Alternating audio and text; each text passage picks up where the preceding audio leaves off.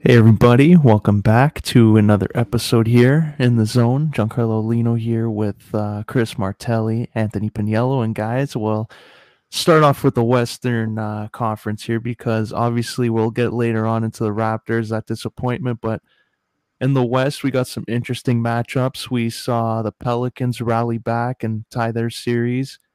We saw obviously Minnesota finally get a win there. It looked rough to start off, and we got a series cooking up there with Memphis.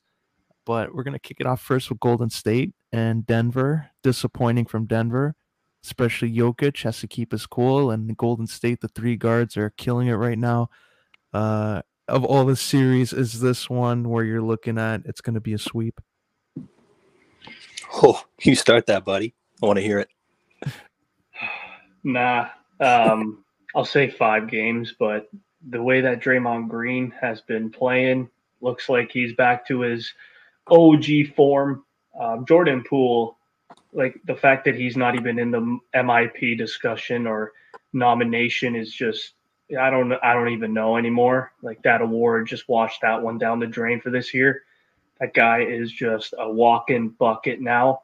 He's literally I don't want to put any negative press on Clay, but he's making Clay look fucking irrelevant. At this stage, the last like 2 months, no one's talked about Clay Thompson, and it's sad because the miraculous story of Clay coming back, and we're all excited to see him ball, and he hasn't balled in 2 years, and they trapped Jordan Poole 2 years ago, and yeah, the rest is history. The guy's a walking bucket. He's been averaging about 25 since Curry was down with the injury. Even Curry do the other night, 34 and 21 minutes. That's not fair. The fact that you have those three going now, I want to say Curry's at about 85, 90%, still on a minutes restriction. I still like now that, especially now that they're up 2-0, if they win tonight, I don't see Curry playing much of game four.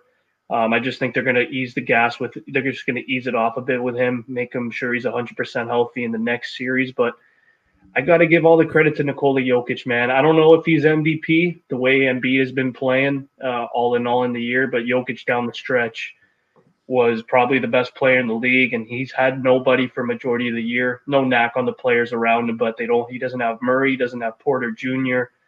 That switches the dynamic a lot. And I did say last week when we were doing our predictions, I said no one could really guard Jokic, but at this stage, Draymond Green, just as elite defensively as he is, he can guard from 1 to 5 in that position. One of the better defensive players, and when you have three guards shooting lights out like Clay, Curry, and Jordan Poole at any given time, it's a problem. And Andrew Wiggins again hasn't really done much offensively, but what I've seen the last 2 games defensively, guarding Will Barton, and then even the odd time switching on to Jokic, he's been a bit of a nightmare. So I got to give Wiggins also some roses for his defensive play, but I'll give.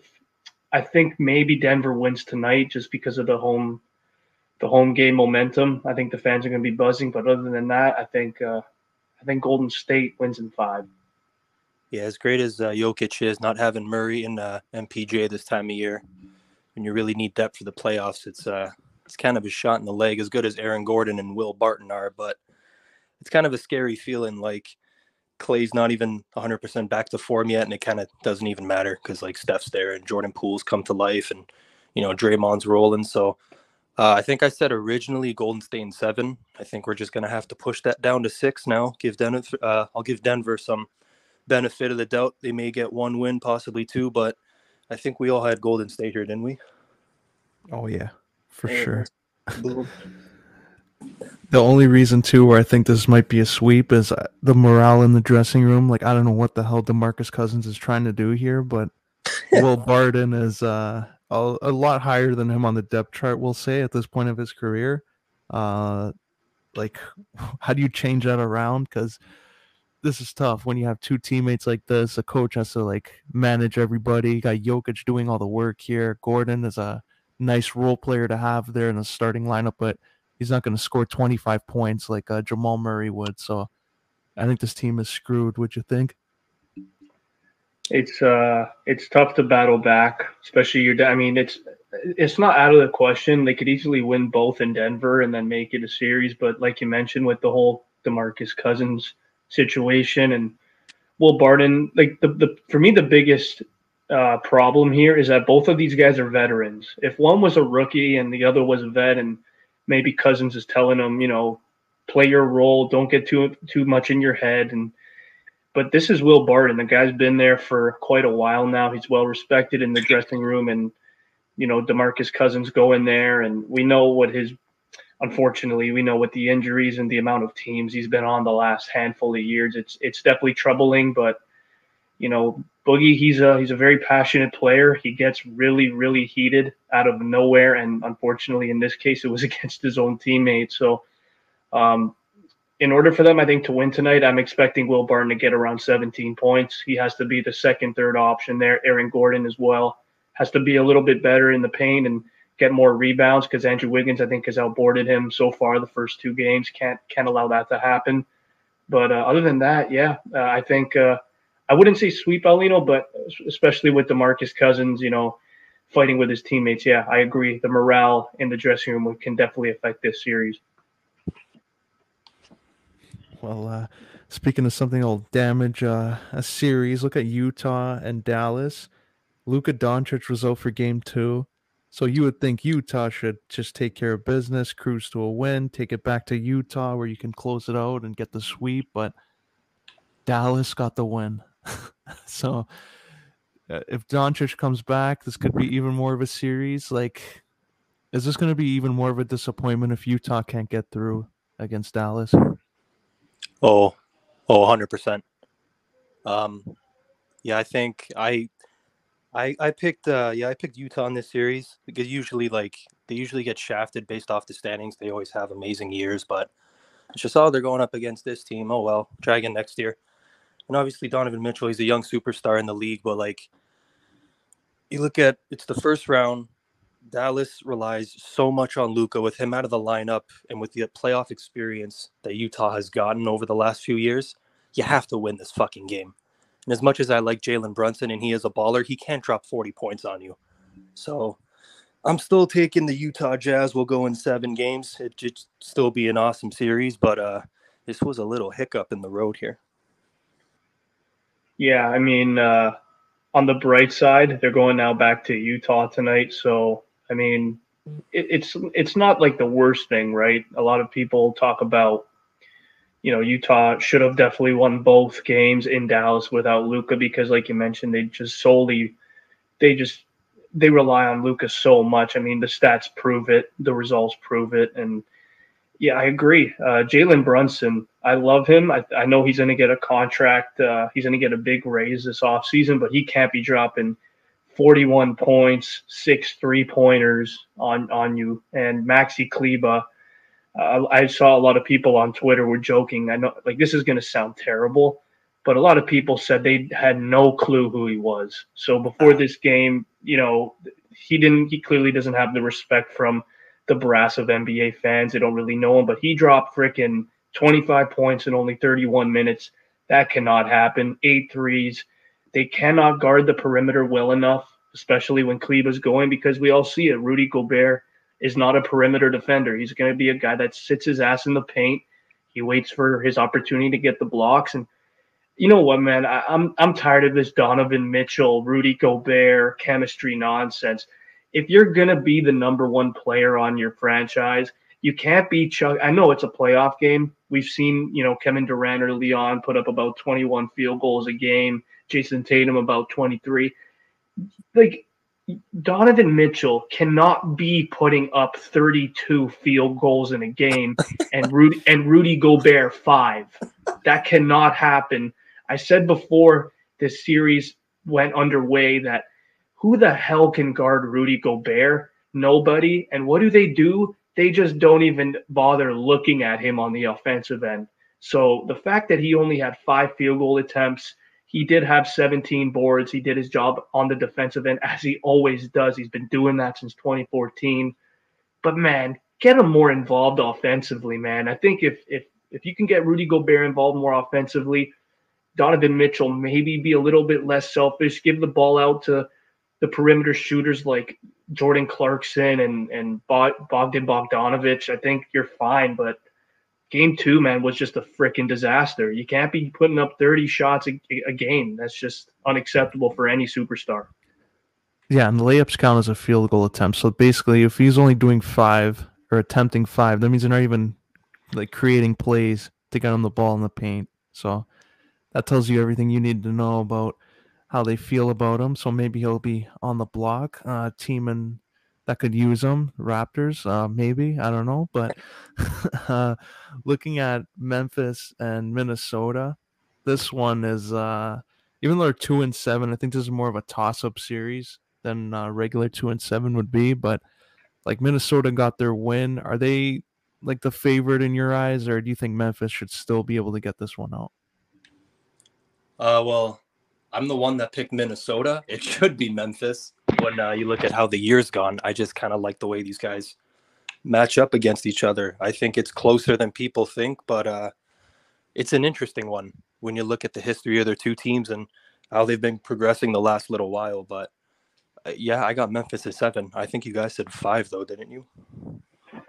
Yeah, I did. I'm going to take back that prediction for sure after the first 2 games. I mean, I got to give credit to Minnesota, and it's weird because I'm usually a Minnesota guy. You know that. I usually give Towns a lot of roses. I usually, praise him, but just what I saw from Memphis, the whole year, just one of the best all-in-all team chemistry type teams, and they're all business. Ja Morant, Desmond Bane, Dylan Brooks, Jaren Jackson. They've been incredible all year, and what we saw in the first 2 games. I mean, D'Angelo Russell. To me, the scary thing is here, and I'll even bring this up to Alino specifically, is D'Lo has not been good in the first 2 games at all, and they still relatively got that win. They had 130 points in the first game, and I think D'Lo only had 10.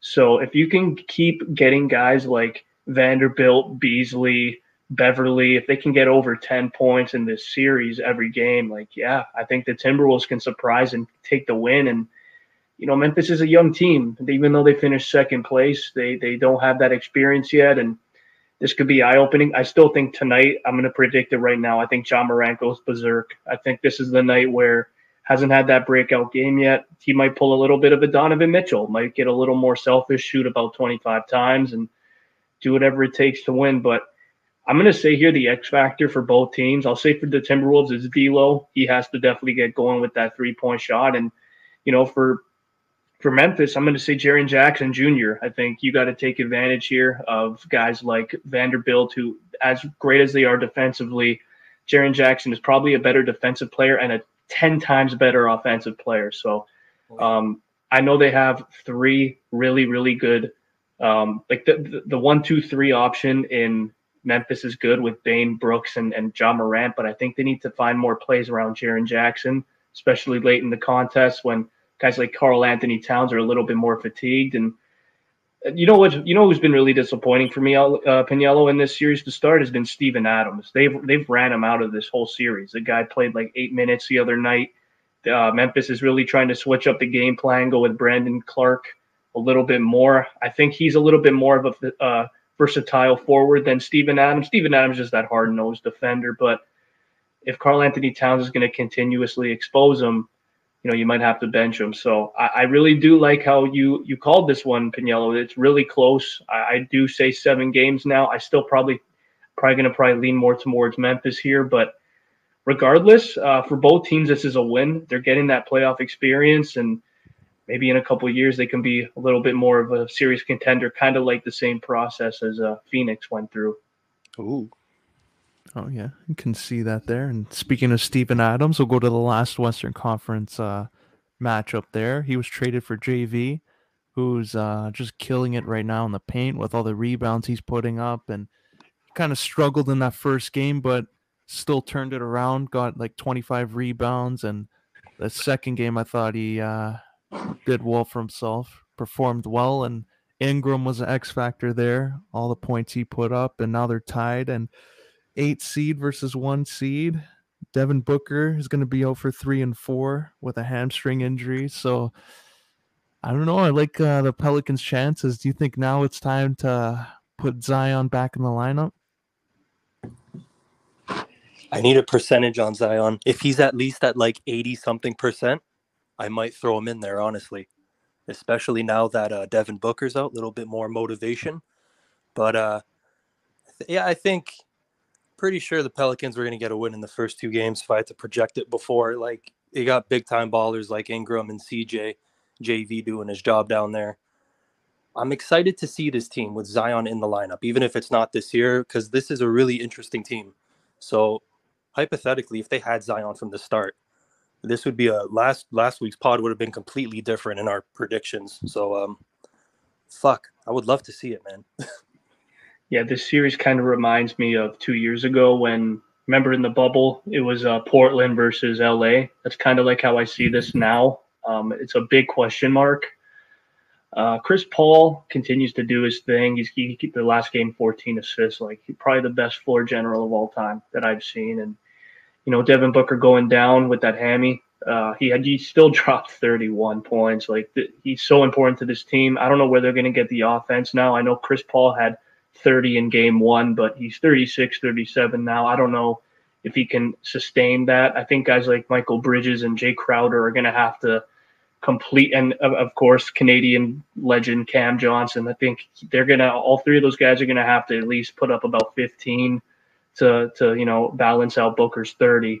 So it's gonna be tough. Alino, like I said with Piniella with the predictions last week of putting the Timberwolves and going to 7. I love how you really gave love to the Pelicans. I do see this going 7 now. Brandon Ingram, holy shit, last game. 37, 11, and 9. Like, he looked like baby KD for real. And I don't really know who can guard him. He was going up against Bridges for a majority of the game, and Bridges going up as a defensive player of the year, and he just drops a game like that. CJ was a non-factor in game 2. Game 1, he was obviously not game 1. In the play-in, we saw he was one of the best players on the team. He probably is the best player on the team still, but it's going to be tough for Phoenix now. He's out game 3, game 4. If the Pelicans can win 2 of those games, like it might be over for Phoenix. Like it's crazy to say. And for now, Alino, I'm going to say Zion sits out game 3 100%. But if the Pelicans win game 3, I think Zion has to go in game 4. Does he not? Oh, yeah, definitely. I think it's a missed opportunity just to have him on there, and it's another look. So if you can get the 2 wins there, put more pressure on Phoenix, then you're going to put more pressure on Booker and Paul. Like, they're going to hear all that criticism. You're going to put more pressure on Aiden, who's playing for a big contract. So I think the Pelicans are in the driver's seat there. If they can get a win there and go back a fully healthy team, and if you throw Zion in, he doesn't have to start. Like, maybe second quarter, you put him in there for 3-4 minutes to end it. Then third quarter and fourth quarter, maybe 4 minutes a quarter, just to limit his minutes. I think he'd still be effective. And I'm still going to go with this. I'm going to go with the surprise here. Pelicans going on to the next round. I love it. Well, going on to the East, got to talk about the Raptors. We'll start off on the negative note. They were up yesterday. It looked like, you know what, they're going to get 1 back. They're going to go Saturday, have a chance to tie it up. But all of a sudden, Joel Embiid starts hitting shots, even though he started off with 5 points in the first half. That's fucking horrible, but he turned it around. What did you guys think of Joel Embiid's game-winning 3? Well, that's the MVP for you. I kind of just threw my hands in the air and I'm like, well, fuck me. That was my exact reaction.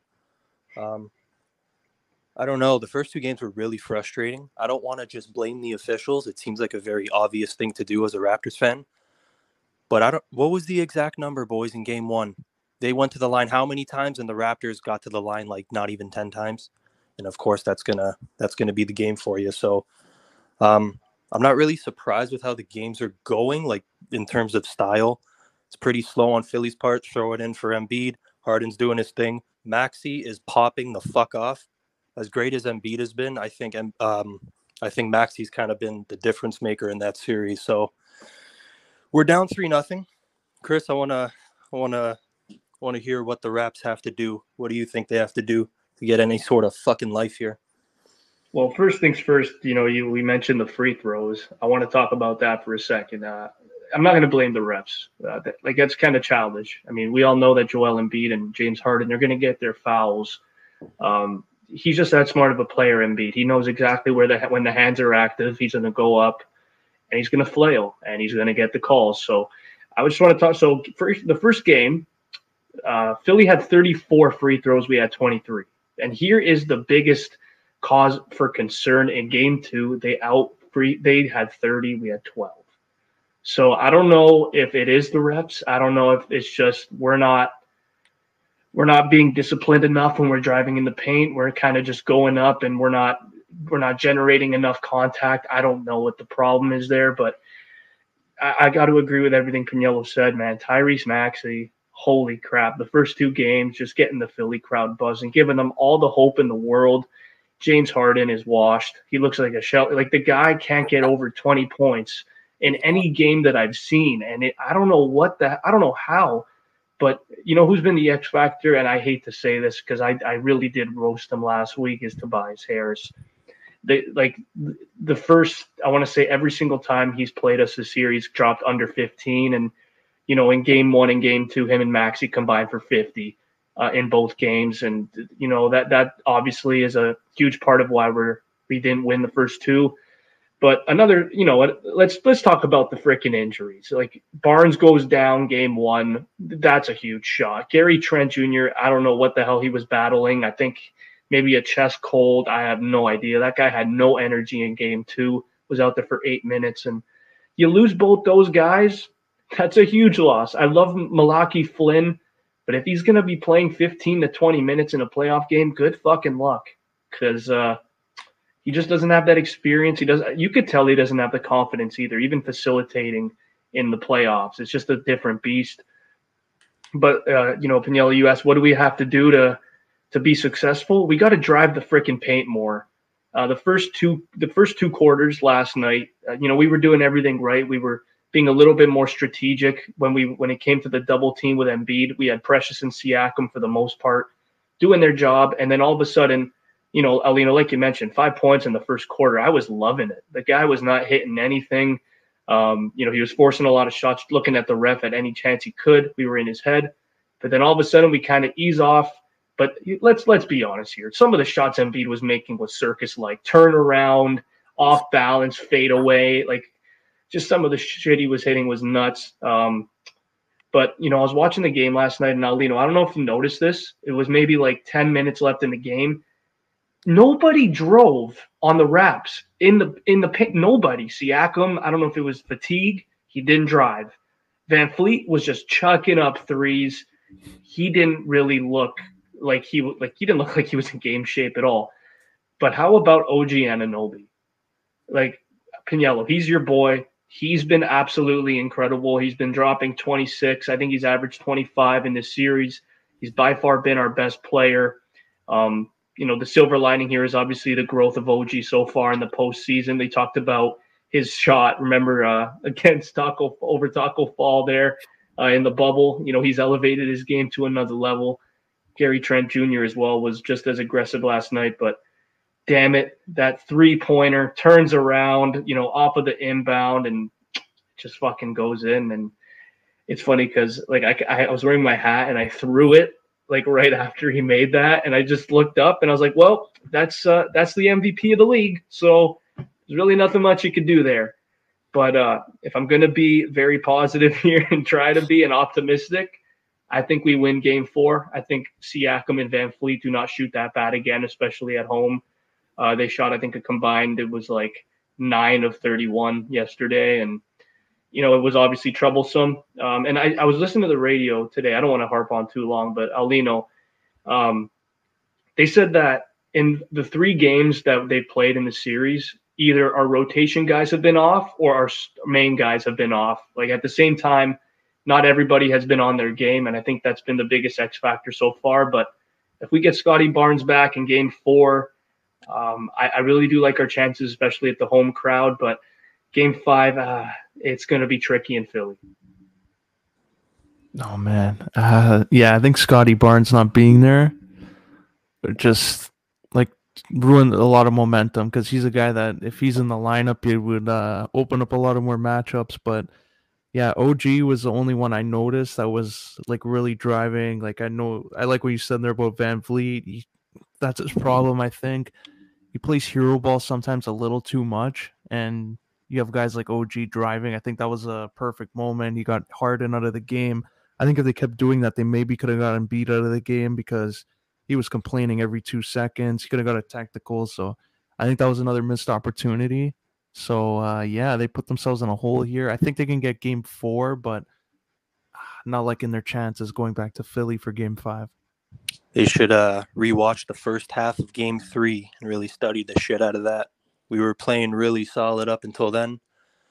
Just the outcome, really. It progressively got worse for the Raps and better for the 76ers as the game went on. But just the feel for the game, if they can do that again as opposed to the first 2 games, I think we'll do some damage. But let's bring up Precious for a second. I'm seeing a lot of Precious Achiuwa hate. I think people are forgetting that this guy's a fucking kid and he's so goddamn raw.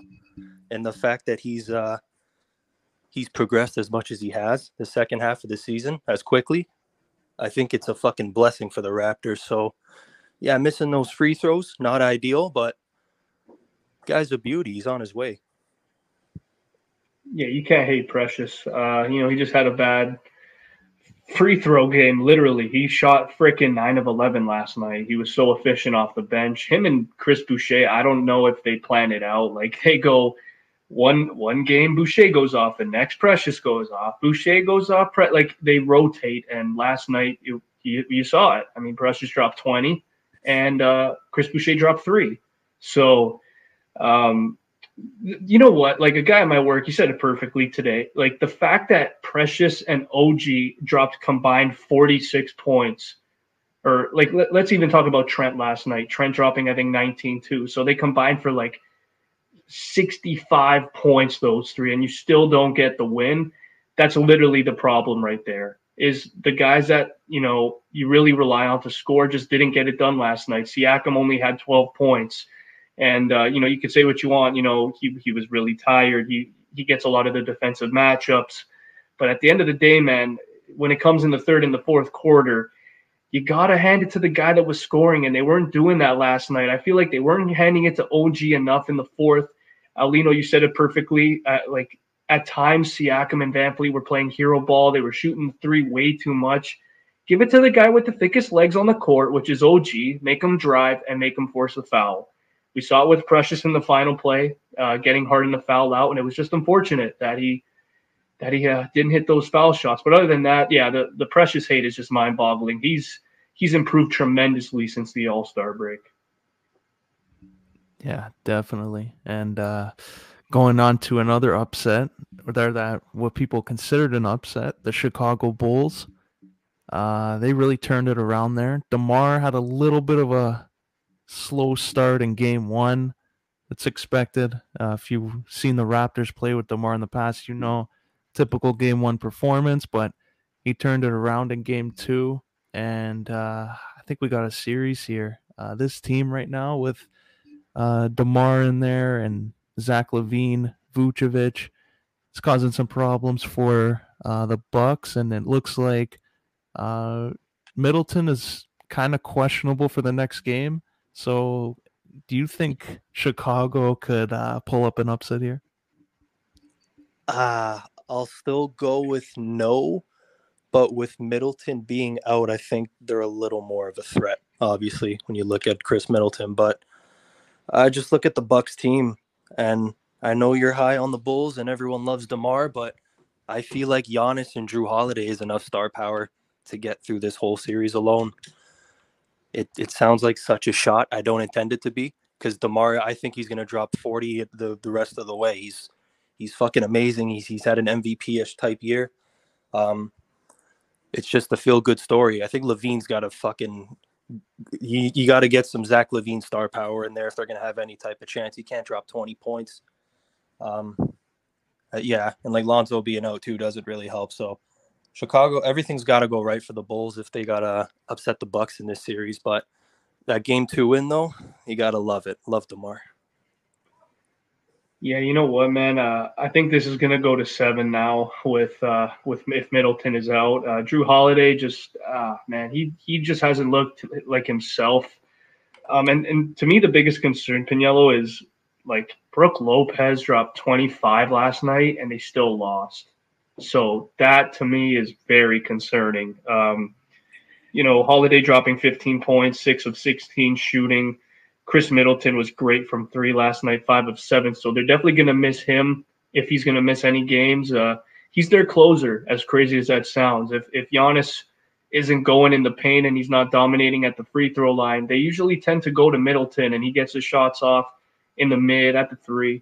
And with DeMar DeRozan going off for 41, and you know what the scariest thing is here, Alino, is Giannis was on him for a majority of the game. And the fact that he dropped 41 shows how unreal DeMar DeRozan is in the mid range.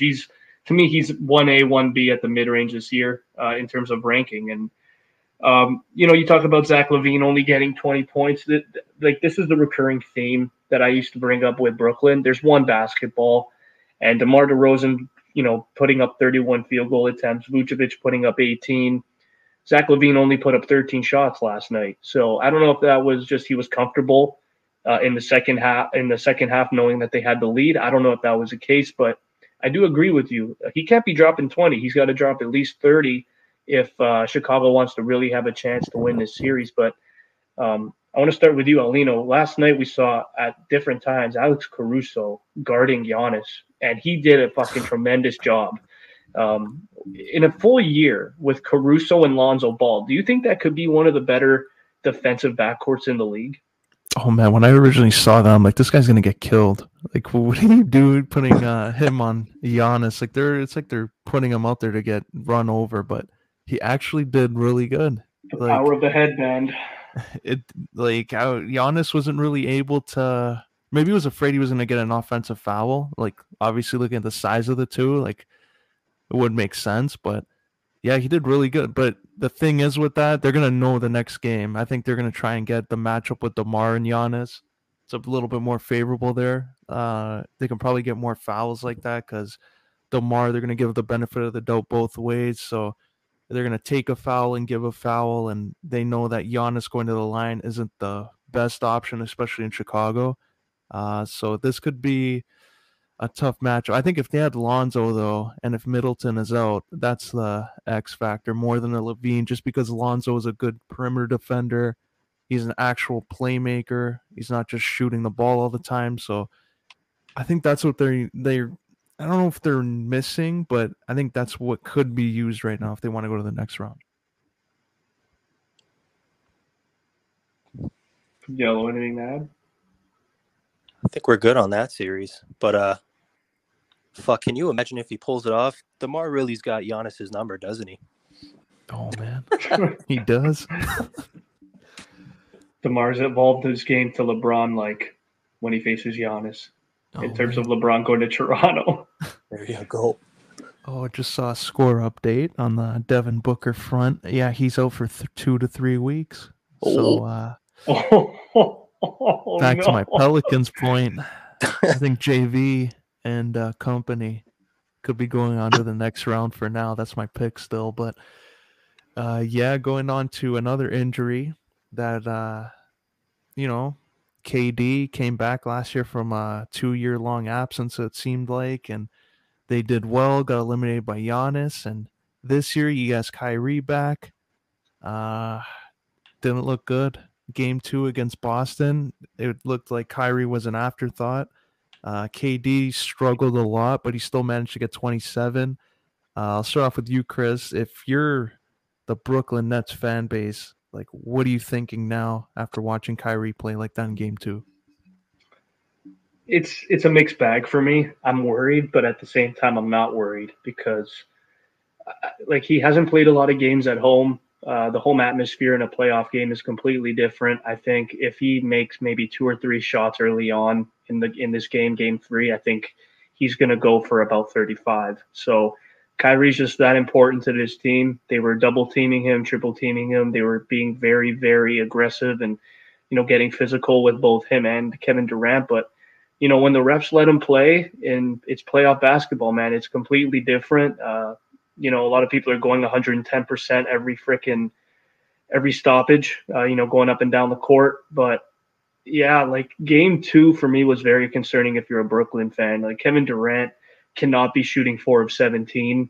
I know he got 27 points, but that was he went 18 of 20 from the free throw line.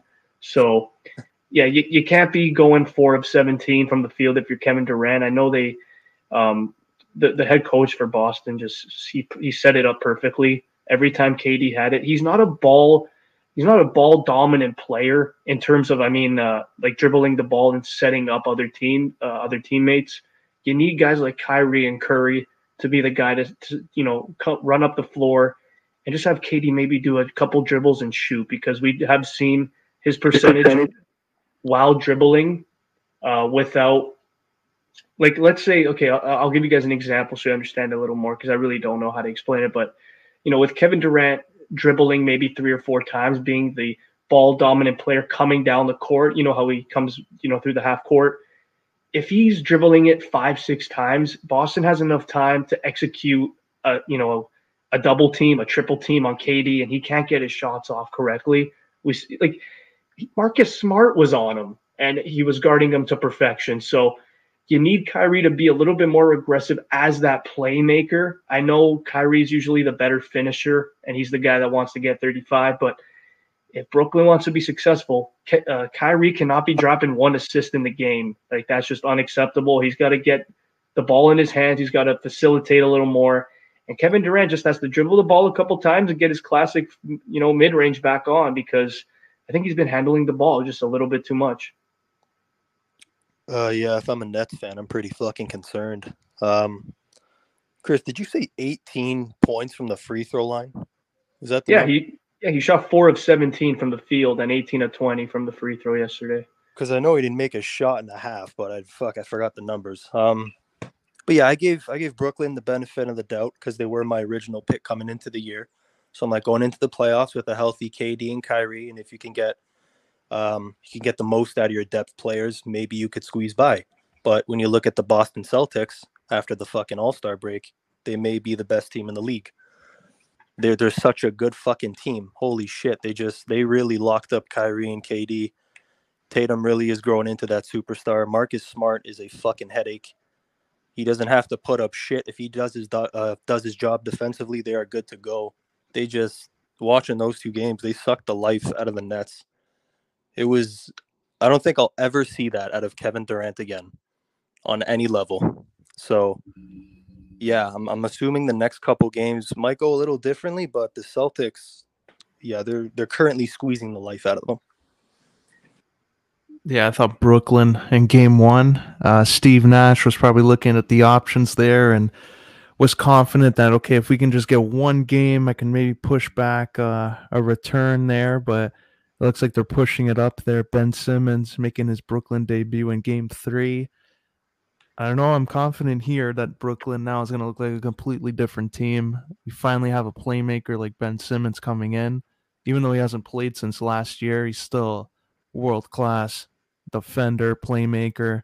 He doesn't have to shoot anymore because look who his teammates are. Seth Curry. Just shooting. He doesn't have to worry about like carrying the offense there and creating plays. I think this takes a lot of pressure off these guys, and I think Brooklyn, I wouldn't be surprised if it's a blowout in game 3. Yeah, I wouldn't be surprised either. I mean, they were up 15 points in, I want to say, the second quarter yesterday. And the thing with Boston, they kind of remind me of Toronto a couple of years ago. They just don't stop. They keep going. It doesn't matter how much they're down. They're going to try and, facilitate as much offense as they can around everybody, not just 2 players, around everybody. Grant Williams yesterday was great. Peyton Pritchard, I've said it so many times. This guy comes in off the bench and he's lights out. But you know what, Piniello, I'm going to kick this guy to you. How about Al frickin' Horford? The guy looks rejuvenated. He's guarding Kevin Durant beautifully. He's dropping right now. I think he's averaged 3 threes in the first 2 games. If that performance continues, you know how much pressure that takes off of guys like Jaylen Brown. Like it's just been perfect so far for Boston. But yeah, if Ben Simmons comes back and he plays that Draymond Green type of defending and he's that glue piece, yeah, I think Brooklyn could absolutely blow them out in game 3, no doubt. He looked like the fucking Hawks Horford. I was watching him. I'm like, he's moving so much quicker than he was the last few years. What the hell has changed? Yeah. He's on a team that loves him and appreciates him. That fucking OKC. Well, on the last topic here, we'll go to last series, Atlanta and Miami. Pretty much going according to plan there. I didn't see Atlanta really without centers like Capella, like really having a chance. They're going to have to rely too much on Trae Young, and it showed. But now they're going to go back to Atlanta where they've been really successful this year. So I think they could take game 3. But are you confident with the way Trae Young's been playing that he could turn this around?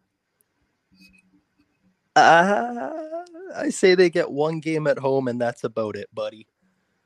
Woo! I love Trae Young, but and he's got a few nice players around him. But when I just look at the way the Miami Heat are built, I don't think it's enough.